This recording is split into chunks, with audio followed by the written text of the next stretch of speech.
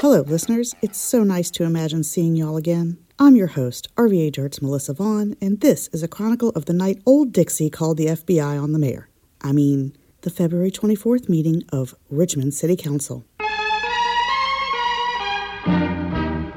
When I arrived in chambers at the tail end of the informal meeting, I was welcomed with a Reva rant. Reva Trammell of the 8th District was on a tear about the conditions she witnessed at the Commonwealth Catholic Charities cold weather overflow shelter when she and the second's Kim Gray made a surprise visit on our snow day during intake time. She raged about how people were waiting outside to get in and how dare they have to lay on a floor. This is all I caught, but let me say this as someone who clearly knows a little bit more about homeless shelters than this chick. If you bust up into a shelter on a snow day during the intake time, you're damn right it's going to be busy and chaotic. Shelters are severely understaffed and underfunded, and they do what they do with the resources they have. If you come unscheduled and expect a facilities tour during the busiest day of the winter, instead of disturbing the scant staff and raising a fuss, why don't you pitch in and volunteer? It's a wonder how the two of you are so concerned now about the plight of our homeless citizens just 2 weeks after your girl got her ass handed to her by yours truly. Apologies to school board member Jonathan Young for stealing his moniker. That's right, you got your ass handed to you, Kim, for making uneducated remarks on that population and unfounded allegations about me. If y'all genuinely give 2 farts in a bucket about this, fine,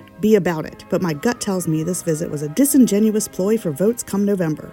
Ha ha ha, ho ho ho, and a couple of tra-la-las. That's how we laugh a day away in the merry old land of Public comment. It appears that beautiful, sunny shopping mecca Carytown needs more money to stay beautiful. It's not enough, even with shopkeepers and volunteers pitching in. It really does blow that a bunch of Nazis invaded our city on MLK Day and put hate stickers all over the retail haven. But Carytown seems pretty well funded to me, and schools, infrastructure improvements, transit, these seem like things I'd rather the city throw money at. Nothing against your planners or anything, but there was some stuff and things in the consent agenda, but the only item that matters is the SUP for a proposed high-density apartment building at the corner of West Broad and Lombardy. Oh no, y'all, don't tear down the beautiful tourist attraction that is the historic Sunoco. This 12-story, 400-unit dwelling will include an underground parking garage for 80 cars, plenty of bike racks, 6 on-street spaces, 1 exclusively for rideshare pickup, and 3 unit types: studio, 1 bedroom, and 4 bedrooms with separate keys sharing a common space, prompting some to call it a glorified dorm. And it's true that the developer, Opus, is looking to attract and house students at affordable rates, but it also offers the opportunity for others seeking modest accommodations that fit in their budget. The high density keeps rents low without subsidy, and the development is a first in public transit-centered housing in a pulse-driven Richmond.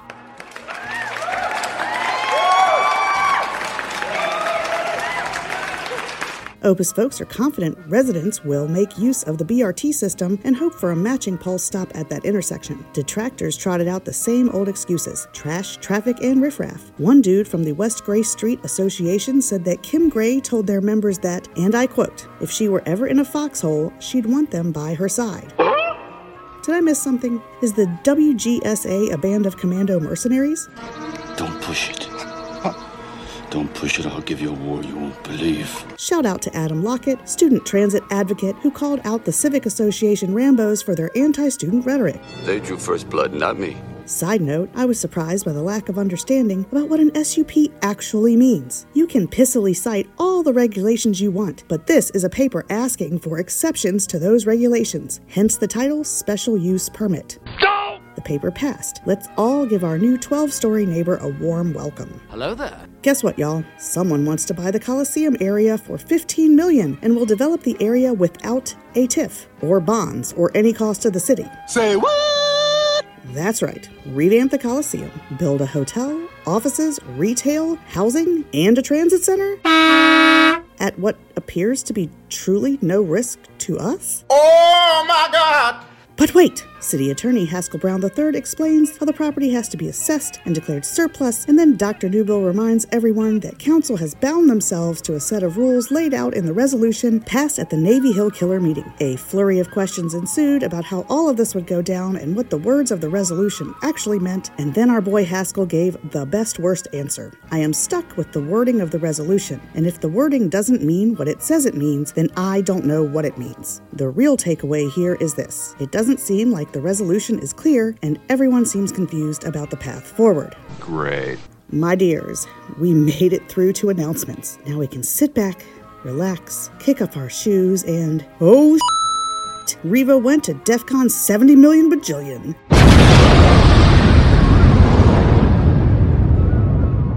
In what will surely be deemed the biggest overreaction, overreach, possibly self-incriminating, and downright bad decision of the year, the 8th Riva Trammell is calling for a whole-ass FBI investigation into Mayor LeVar Stoney and the Permits Department. Why, I am sure you are asking yourselves, because of course you are. Because Riva believes that there is a vast, deep state conspiracy against her developer buds who want to build 37 or other houses, and they haven't been able to get permits all year long. So, the reason obviously must be that Mayor Stoney is using his powers of evil and revenge against our poor damsel Riva to cockblock Colson Enterprises from being benevolent housing saviors in Southside. Wow, that is intense, you must be saying to yourselves, because of course you are. The hang-up couldn't possibly be as simple as our permitting system sucks, or maybe this developer has unpaid liens. Nope, giant revenge plot. Oh, the chicanery of it all. Here's the real bombshell that Mrs. Trammell doesn't want to discuss, though. Colson Enterprises is Riva's top donor this past year, coming in at 8,500 smackers in the past 6 months, among many other donations made by a bevy of developers, including the disgraced Michael Hild. Seems like Riva's got a sweet tooth for developers as well as cops. As of this recording, there has been zero word from the Richmond office of the FBI, but we'll keep you posted if the agents stop laughing long enough to make sense of her demand. I'll rate this meeting 14 out of 10.